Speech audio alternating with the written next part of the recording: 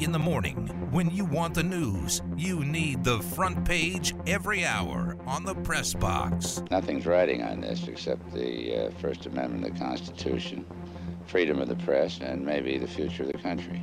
Not that any of that matters. And now, the news. Lights FC lost to Rio Grande Valley 5-0 on Saturday. Rio Grande Valley entered that game as the worst team in the Western Conference, and Lights got beat at home 5-0. They did get a red card in the 14th minute, and this game was scoreless in the 14th minute, and Rio Grande Valley scored 5 goals against 10-man Lights FC. But 5-0, they got outshot 23-4.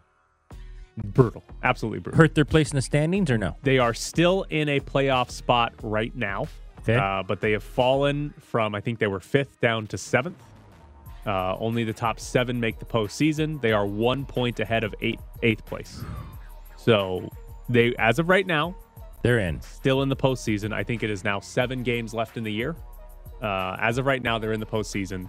But that was supposed to be one of the easier games on the schedule to end the year. It didn't turn out that way. It did not turn out that way. So not good for Lights FC in their push for their first ever postseason spot. They very easily even with 10 men though, to get outscored or get outshot 23-4 and give up 5, that's complete domination, complete disaster. Yeah. I mean, you go down to 10, you kind of start to you're lose in trouble in a sense, but to lose 5-0 and get outshot 23-4, that's pretty pathetic.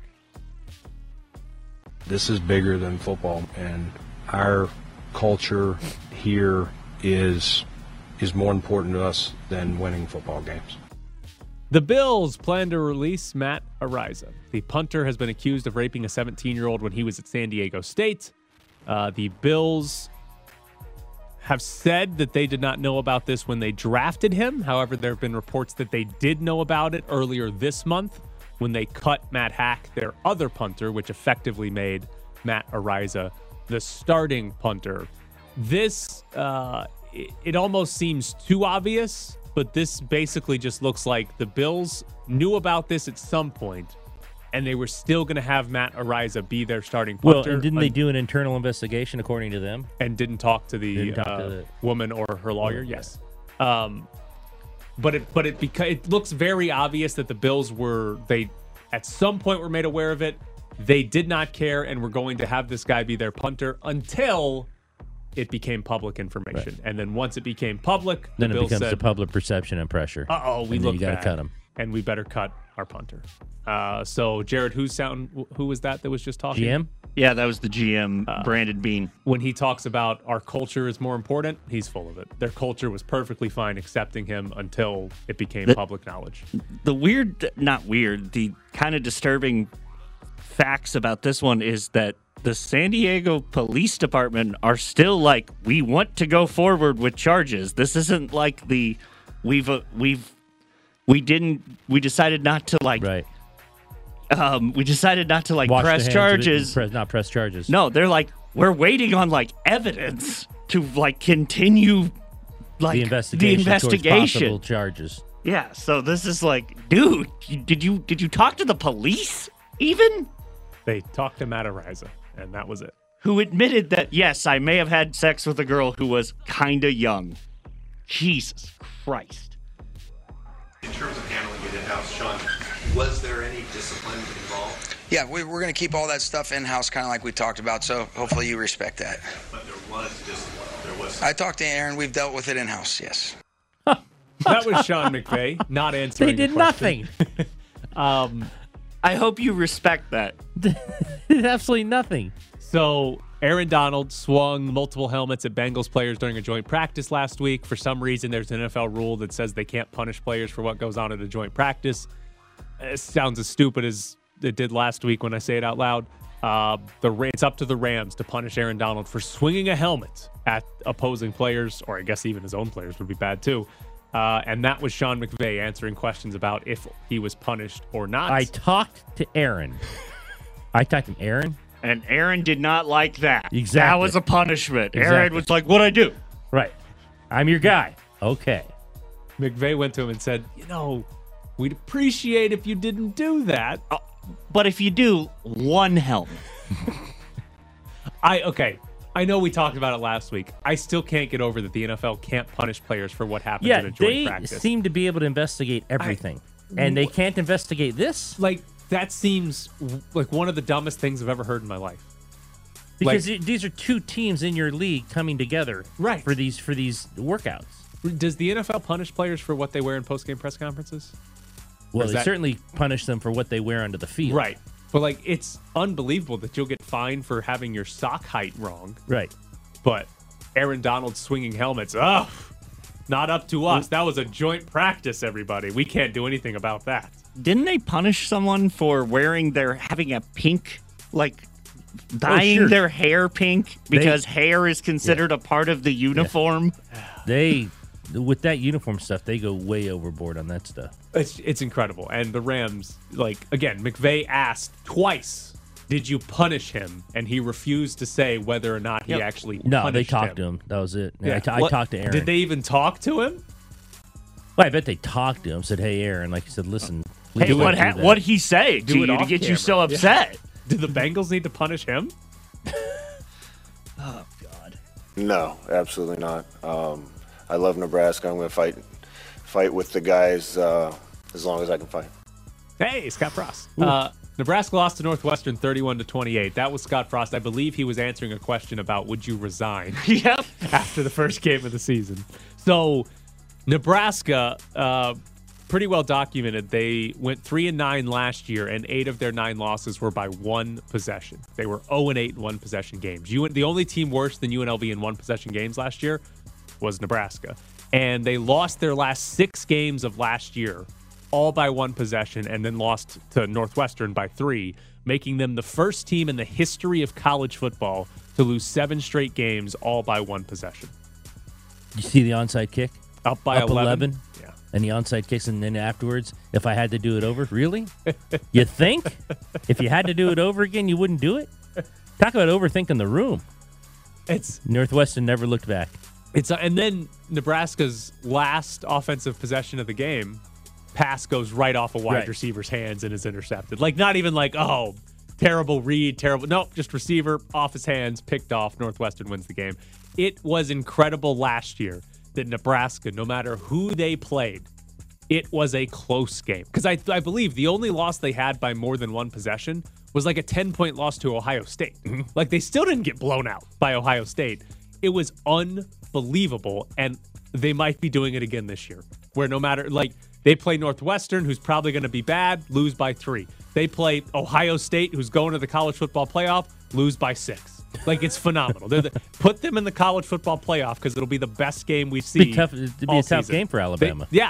Alabama will win, but it's going to be by 3. 6. It's not going to be a blowout. Kalon told me a couple days ago, you got to get rid of this echo. I can't talk. I'm drunk. Whatever. The internet went down at the stadium in Ireland during the Nebraska-Northwestern game, and the response, because they couldn't take any money or credit cards during the game, they gave away the beer for free at concession That's stand. Ireland. So you had Ireland. College football plus Ireland plus free beer. What a tonic that would be to mix. If you were to pick the 2 places on earth where the most beer is consumed, college football game and Ireland would put them together very high at the list. And then they made no money. And then it was all free. Phenomenal. Did you see the video of the lines during halftime? Oh, for the free beer? Yeah, no. Ridiculous. Those people didn't get back to watch the game. Did you see a pregame in Ireland? The amount of Nebraska fans.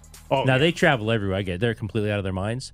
But to Ireland, it was a sea of red. It's and I know they had a chance to plan it because this game probably was announced, I don't know, 2-3 years ago for all we know. Yeah. But still, to travel to Ireland, it was ridiculous. And they suck. Yeah, they don't care. It's not the 90s when Nebraska was awesome. Right. They're bad. And it's still, It was amazing how many Nebraska fans went there. 50,000 fans to Ireland. To Ireland.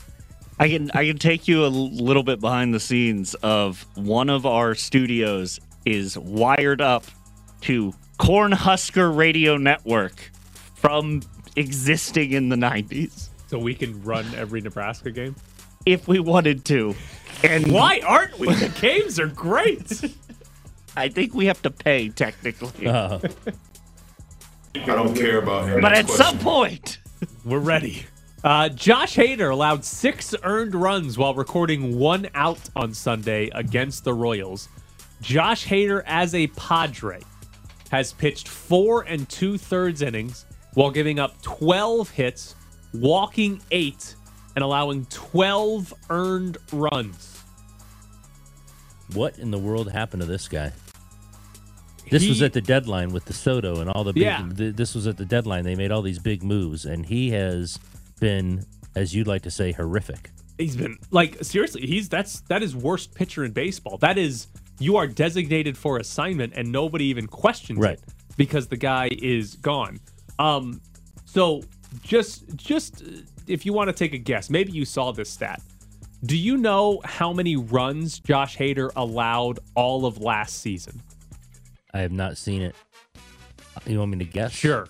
Earned runs? Earned runs last year, all of last year, in which he pitched, I'll give you the innings pitch number, 58 2/3 last year. Less than 12. 8. Yeah. 8 earned runs in an entire season. And he's already allowed 12 in 4 2/3 innings. As a Padre. That is unbelievable. His ERA last year was 1.23. So far as a Padre, it's 23.1.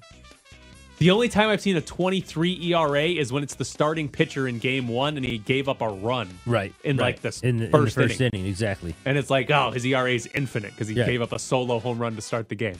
A 23 ERA? It's unbelievably bad. And this guy has been like the best reliever in baseball for the first 6 years. He's not even a reliever anymore. Yeah. You can't put him in the game now. That's unbelievably bad. And by the way, the other question, why does Bob Melvin keep leaving him in the game?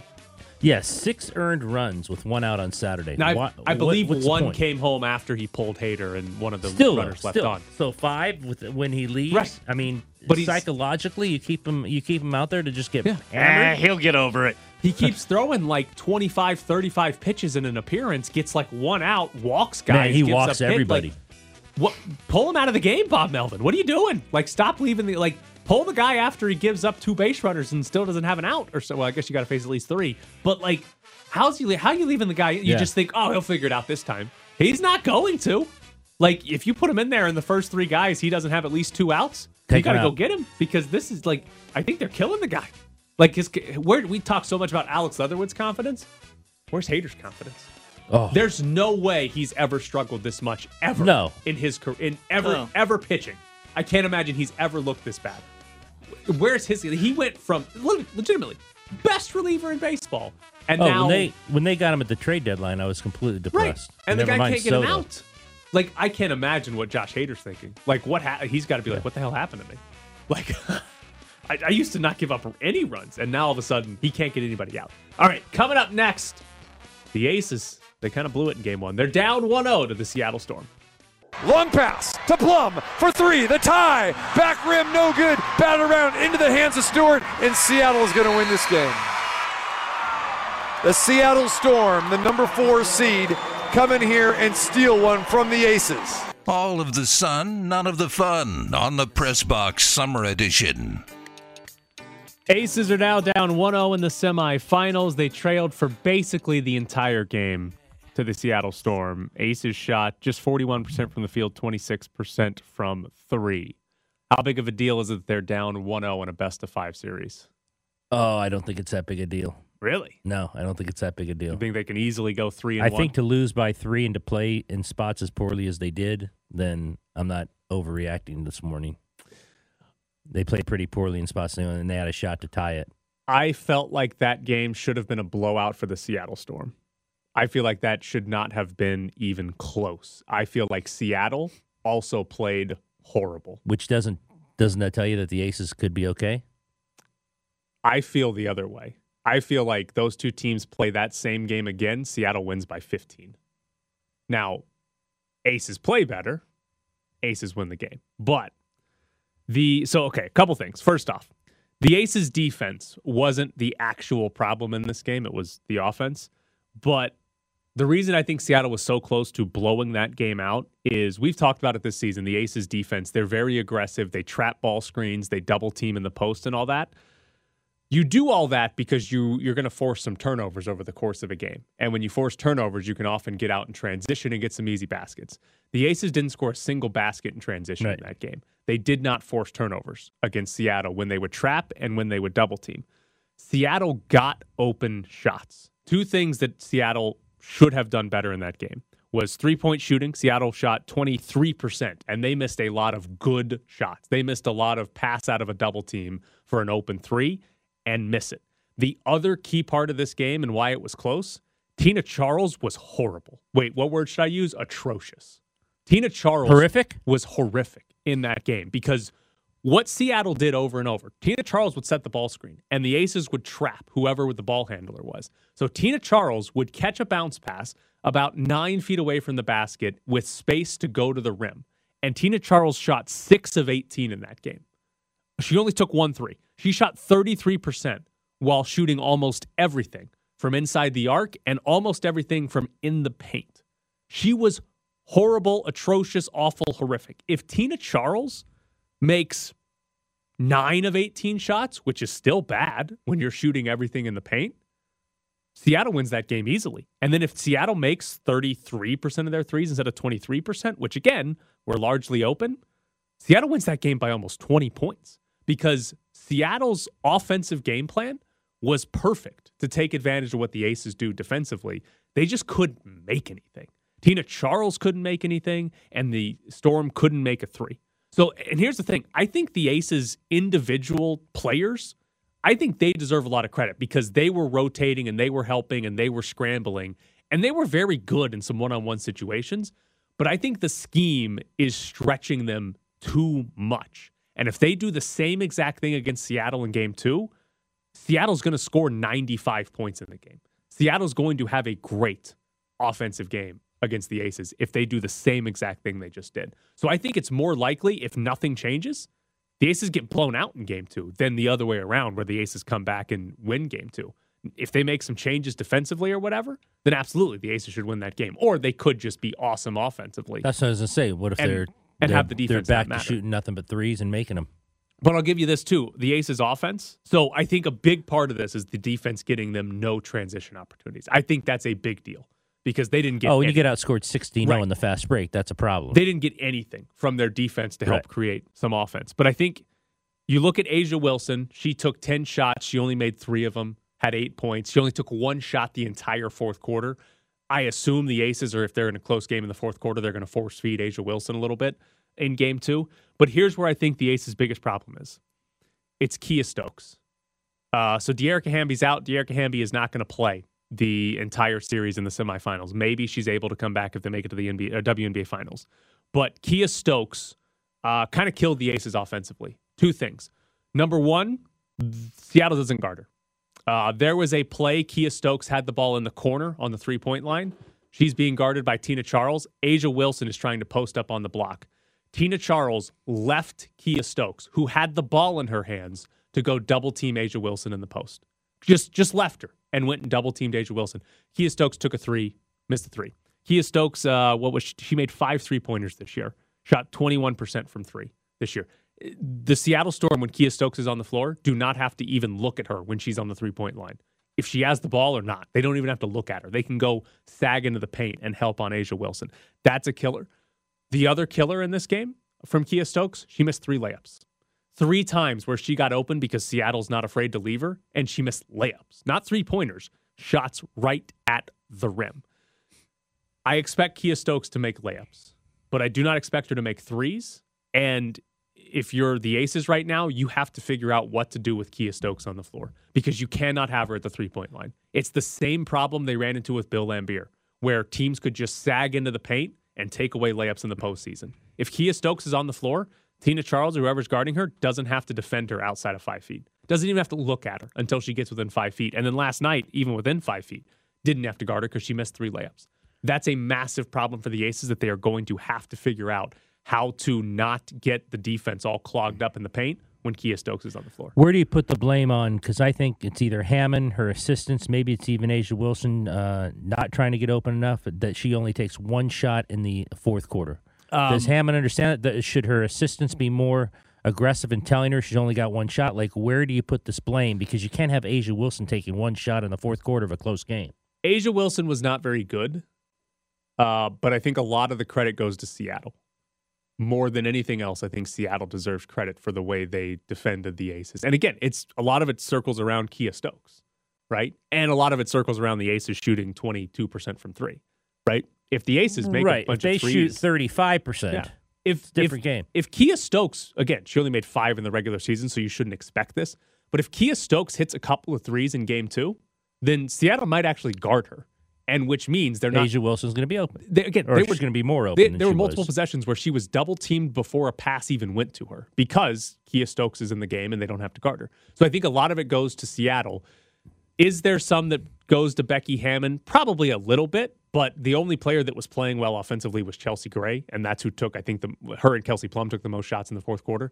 But I think more of that is credit to Seattle than anything else, and the blame would fall more on the actual lineup the Aces have. You have a problem with Kelsey Plum taking 23 shots? Not really. I mean, she was the leading scorer on the team, and especially there in the last couple of minutes when they're losing. And, the last 2 shots were 3-pointers when they're down 3 with like 12 seconds to go or whatever it was. Not really, because she's better than that. I mean, we've seen an entire season of Kelsey Plum being better than 8 of 23 like she was yesterday. So not too much. But it wasn't a very good game. Like, the Aces lost that game because I can talk about the defense and Kia Stokes. In reality, they lost that game because their 2 MVP candidates were bad. Mm-hmm. A'ja Wilson was 3 of 10. Kelsey Plum was 8 of 23. Their 2 MVP candidates were bad. And I'm sitting here telling you all the reasons that's wrong. Those 2 play good, play just slightly better. They win. And they're up 1-0 despite playing poorly. So I think there's a lot of ways the Aces win game 2, 3, and 4. And this was a 1-game blip. But I do think there's real cause for concern that Seattle has figured a couple things out, and the Aces are going to have to respond. And until we see them respond, we don't know if they're going to, because the Kia Stokes problem exists, and their defensive scheme, I think, is a big issue against Seattle. Can I give you one random complaint? Of course. Does it have to do with the crowd? No. I was at the game. The crowd was great. You went? Yeah. My dad likes going to the Aces games, especially the 1:00 games on the weekend, so he can go to bed at a normal time. Did you have the regular seats up top? Yeah, we sat in the very last row. Yeah. Really? Oh, yeah. They're great seats. Yeah, $10 seats, $15 after fees, $15 seats. Was there miss twice, earn a slice? Nobody missed twice. Tina Charles missed the first free throw of the game and then made the second one, and then I don't know if Seattle missed another one the entire game. But here's my complaint for you.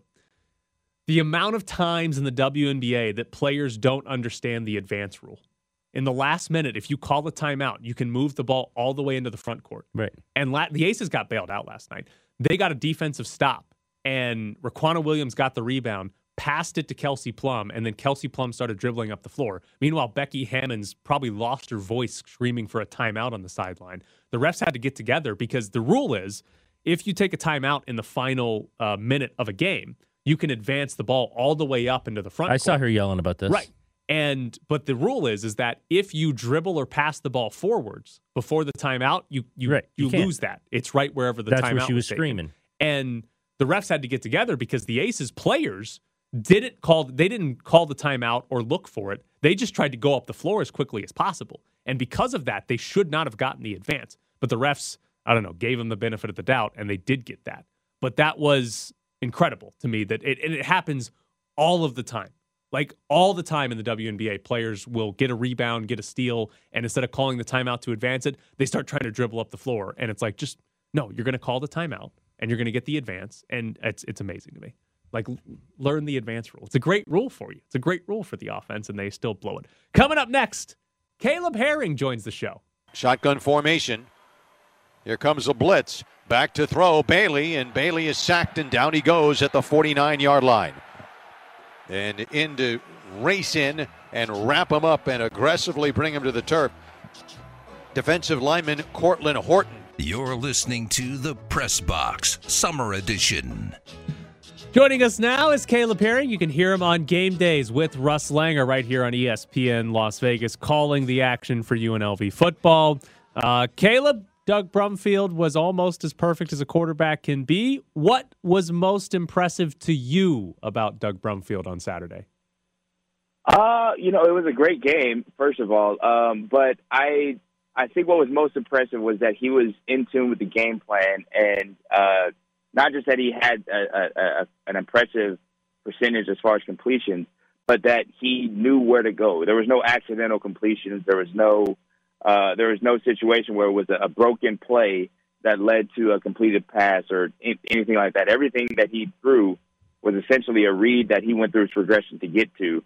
Also impressive in that was there were several times, and the 72-yard touchdown is one of them, where he actually changed the play to a better option and took advantage of something the defense was giving him.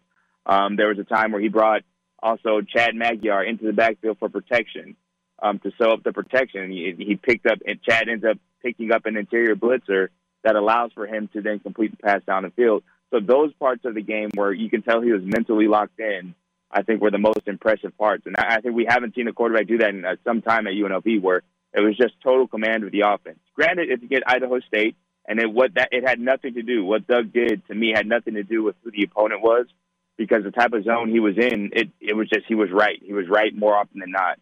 And I think that was the most impressive part, where he was mentally engaged in the game, and he commanded Coach Arroyo's offense to a level that no quarterback's done yet in the system. So I think that was probably the most impressive part of it. Don't be so modest. The last time we saw it was Caleb Herring against Central Michigan. Come on. I didn't want to say it, Ed. I didn't want to say it. I let it linger out there. I'll let other people say it, but everybody knows what I was going at. You're darn right. Did you like how Marcus Arroyo was that aggressive? They're throwing the ball around. They didn't have to run very much as Brumfield was playing, but did you like the attack? Yeah, I think that's what they want to be offensively. I think they want to be aggressive at attacking downfield with a healthy dose of run, not necessarily the main feature, but they want to be able to run the ball when they need to, which I think they demonstrated. Short yard situations, goal line situations, I think that's where they want to be able to finish drives with some physicality with the guys up front. But I think it's the intention of this offense to be an explosive down the field by the numbers. It's just where football's trending, and Coach Arroyo is a numbers guy.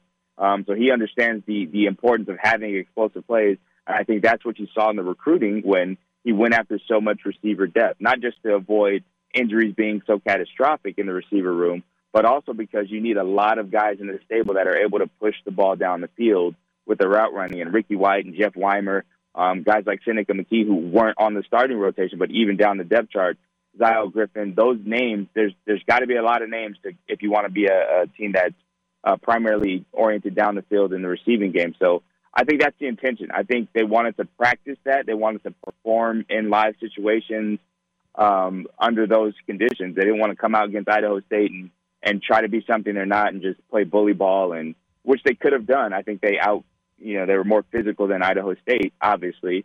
But I think it's their intention to be a down-the-field team, so I think they executed their game plan and their style of play. And I hope that that's the way they can execute against any opponent, no matter who it is. On the flip side of Brumfield's performance, what did you think was wrong for Harrison Bailey? And this is something that I think he struggled with throughout camp, and it's something that we got a glimpse at, I think in his own words, during spring practice when he mentioned to reporters that this was the most complicated offensive system he's ever been a part of, and that included, his time at Tennessee, obviously. So I think what we saw, and this is what I've seen throughout fall camp, was a little bit of hesitation because he's not trusting what he sees yet. And it's a part of the learning curve that every quarterback goes through. And it's what we've seen at quarterback for the Rebels for the last 2 seasons because they've been learning it. So you see Doug in year 3, the confidence that he has to step back and go through his progressions and get rid of the ball on time. I don't think Harrison has that totally yet, especially this really being his first time going full live action in a game for UNLV. The game hasn't slowed down for him yet. And that's not to say he's not talented. It's not to say he won't get there at some point. But he just hasn't had that aha moment yet where it's like, oh, the offense makes sense. I can go through my progressions confidently and deliver the ball accurately and on time. So I think that's what we saw a little bit of him. I think we did see, him try to cut it loose on a deep ball, missed, unfortunately, to the big shot play to Zyle Griffin. But I think that's what we're seeing is the learning curve still is a factor with Harrison as far as getting comfortable with the offense so he can run it as efficiently as possible. And that's what it's been all camp. And I think once he catches up, once he gets there, you'll start to see why he was recruited to Tennessee, why out of 8th grade he was getting offers and things like that. He has the talent. The pieces are there. The arm strength, the accuracy is all there. But he has to be confident in his read and what he's seeing out there on the field.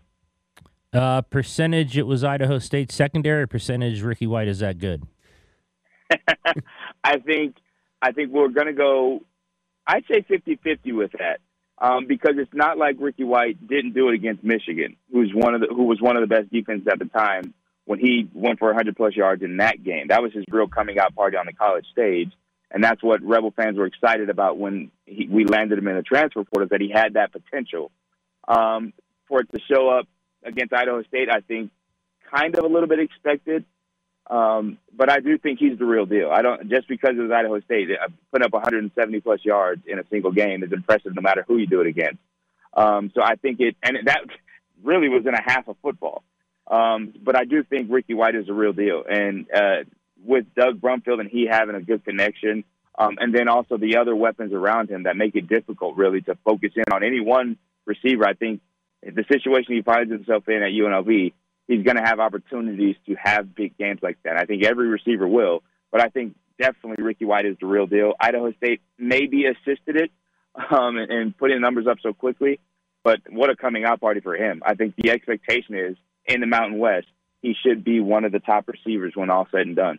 Caleb, I'm curious, as somebody who played quarterback at UNLV, does it make a difference to the quarterbacks if the coach does or does not name a starting quarterback publicly before the first game? Like, does it matter to Doug Brumfield that there's an or on the depth chart and that Arroyo doesn't say, yeah, he's the guy, or is all that irrelevant to the players? Well, first off, I think the or on the depth chart was probably something that they talked about before it was released to us, right? I mean, the quarterback room is a tight-knit group, and Coach Arroyo, I'm sure Doug probably knew he was starting, but even with that or on the depth chart, right? So I think there's a little bit of an inside game where you tell the guys, and you don't necessarily release it to the media or make it official publicly yet. I don't think it affects the game as much. I think, like I said, as long as there's that internal conversation of who's getting the ones reps, and based on what I saw in camp, Doug was getting the ones reps most of the time in a little bit of team that we got to watch. Doug was with the ones more often than not. So I think there was an internal conversation, and that's always the key. If it's a complete mystery to everybody where the coach keeps it a secret and it's in a vault in his office and nobody really knows who the one is until the start of the game, that definitely has an impact. There's a difference.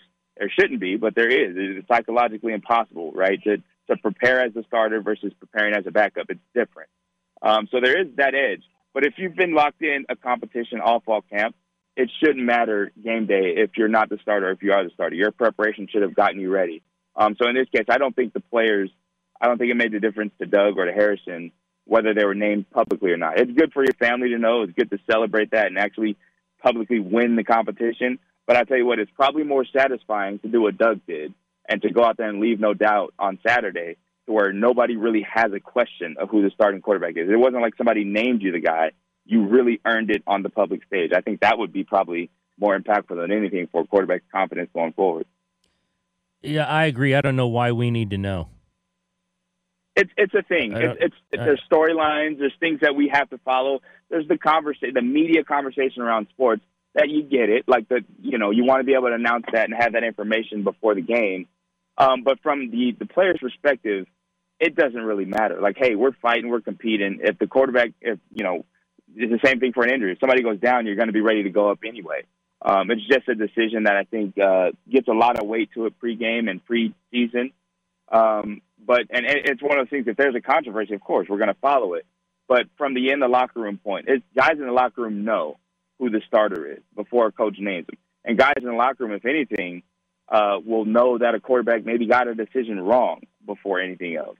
And that can cause a lot of different chaos as well when we put too much on naming a starter. The starter goes out there and shows it and goes out and takes a job. And I think, like I said, that's what Doug did on Saturday. All right, Caleb. We appreciate it. Again, you can hear him on game day right here on ESPN Las Vegas with Russ Langer calling all of UNLV's games. Caleb Herring, former UNLV quarterback. Thank you so much, Caleb. Thanks, Caleb. All right, guys. Thanks for having me. Good talk. So there's Central Caleb Michigan, man. He owns the record. What is it? The completion percentage record? The efficiency number. He's number one, and Doug Brumfield became number 2 this week. He not only is he number 1, but he did it against a Division I team, right? Like that means a little bit more than doing it against Idaho State. Right?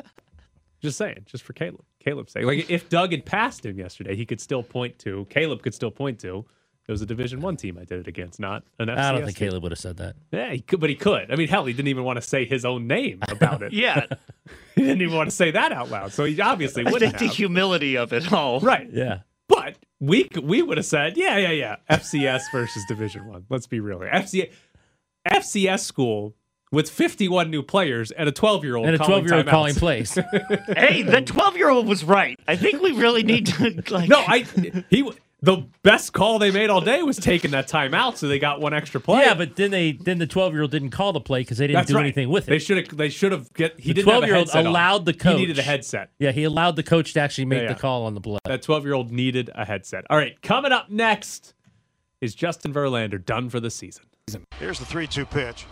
Swing and a miss, strike 3, and this one mercifully comes to an end. 2 strikeouts in the inning for Alex Vesia. He retires the side in order, and the Dodgers go back to 50 games, 5-0, over 500.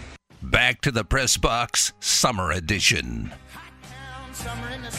When are you going to tell me the Dodgers are the best team in baseball? I told you they're the best team in baseball from April through September. I told you that. I told you that like 10 times. They're always the best team from April through to September. So normally we're on here with Ed panicking about the best team in baseball, the Dodgers. Pitching. And why he's worried about them. But today I'm going to tell you why I'm a little bit panicked. Justin Verlander left his start on Sunday after 3 innings due to calf discomfort.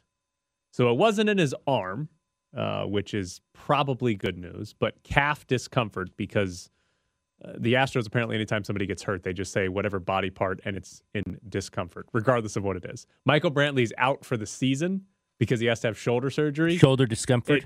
When he first was out, they're like, he's got shoulder discomfort. Oh, his shoulder's screwed up. He's got to have surgery. He's done for the year, like a month later.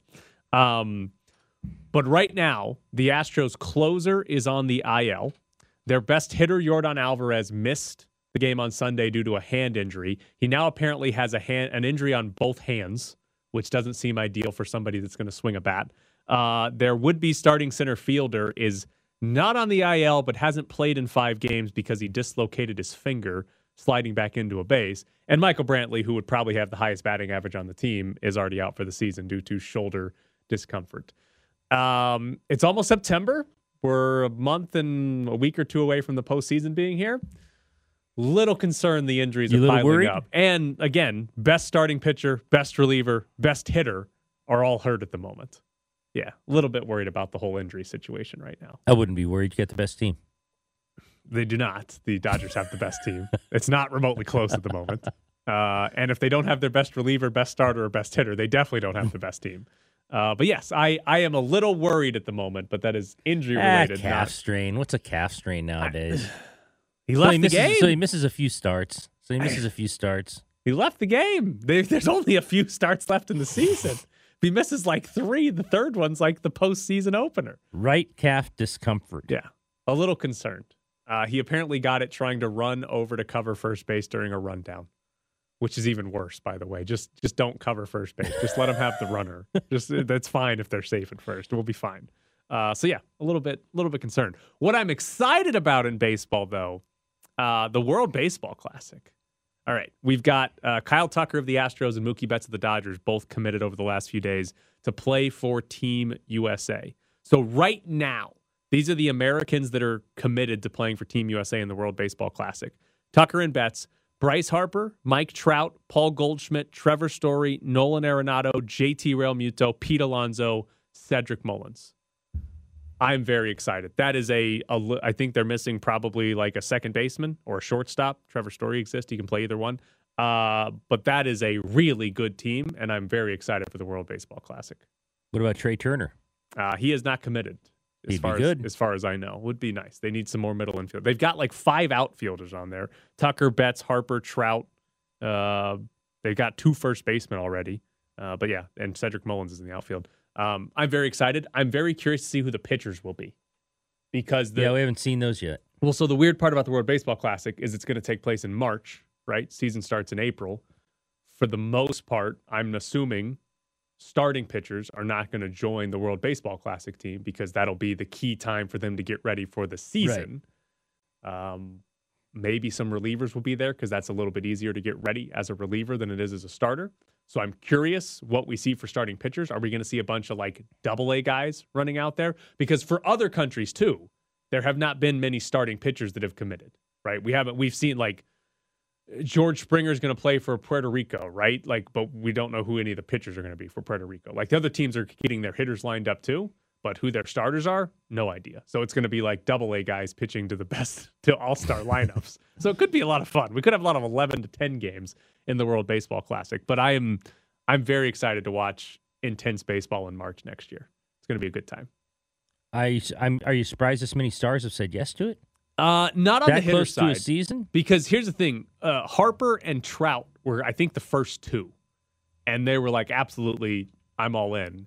And I think once you sort of get Harper and Trout to be like, yeah, I'm going to do this, everybody else is like, well, of course, yeah, I'll do it too. Okay. Like it becomes a lot easier to say yes to it. So not too much surprised at the moment that many players would be committed right now. And obviously, one of these guys suffers an injury and he's rehabbing, then they'll back out and they won't play in the World Baseball Classic. But, what if, Bryce Harper came back? But like if Bryce Harper wasn't going to play because of an injury, they still have 4 other all-star outfielders out there. So very excited about the World Baseball Classic.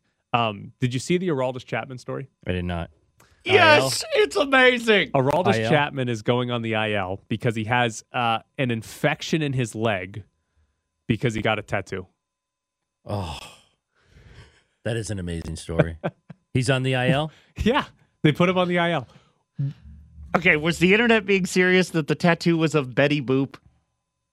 I do not know what the tattoo is of. Okay. No. Because I may have been, like, the internet may have fooled me on that one. But I did not see. It would be delightful if it's like, that is a bad tattoo. I did not see what the tattoo actually was. But yes, he's on the IL due to a leg infection after getting Team can't catch a break. A new tattoo. Team can't catch a break, these poor Yankees.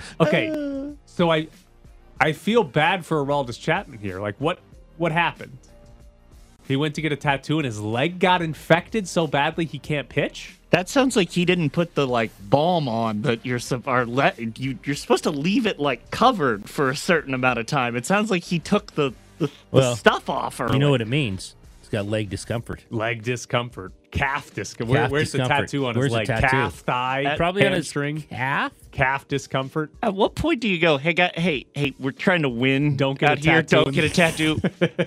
Hey, if we do win, then you get can one of we win the World Series and get as many tattoos as you want. Don't ride motorcycles. Don't get tattoos during the season. We got don't cover first base. Do not cover first base. We got to win the World Series.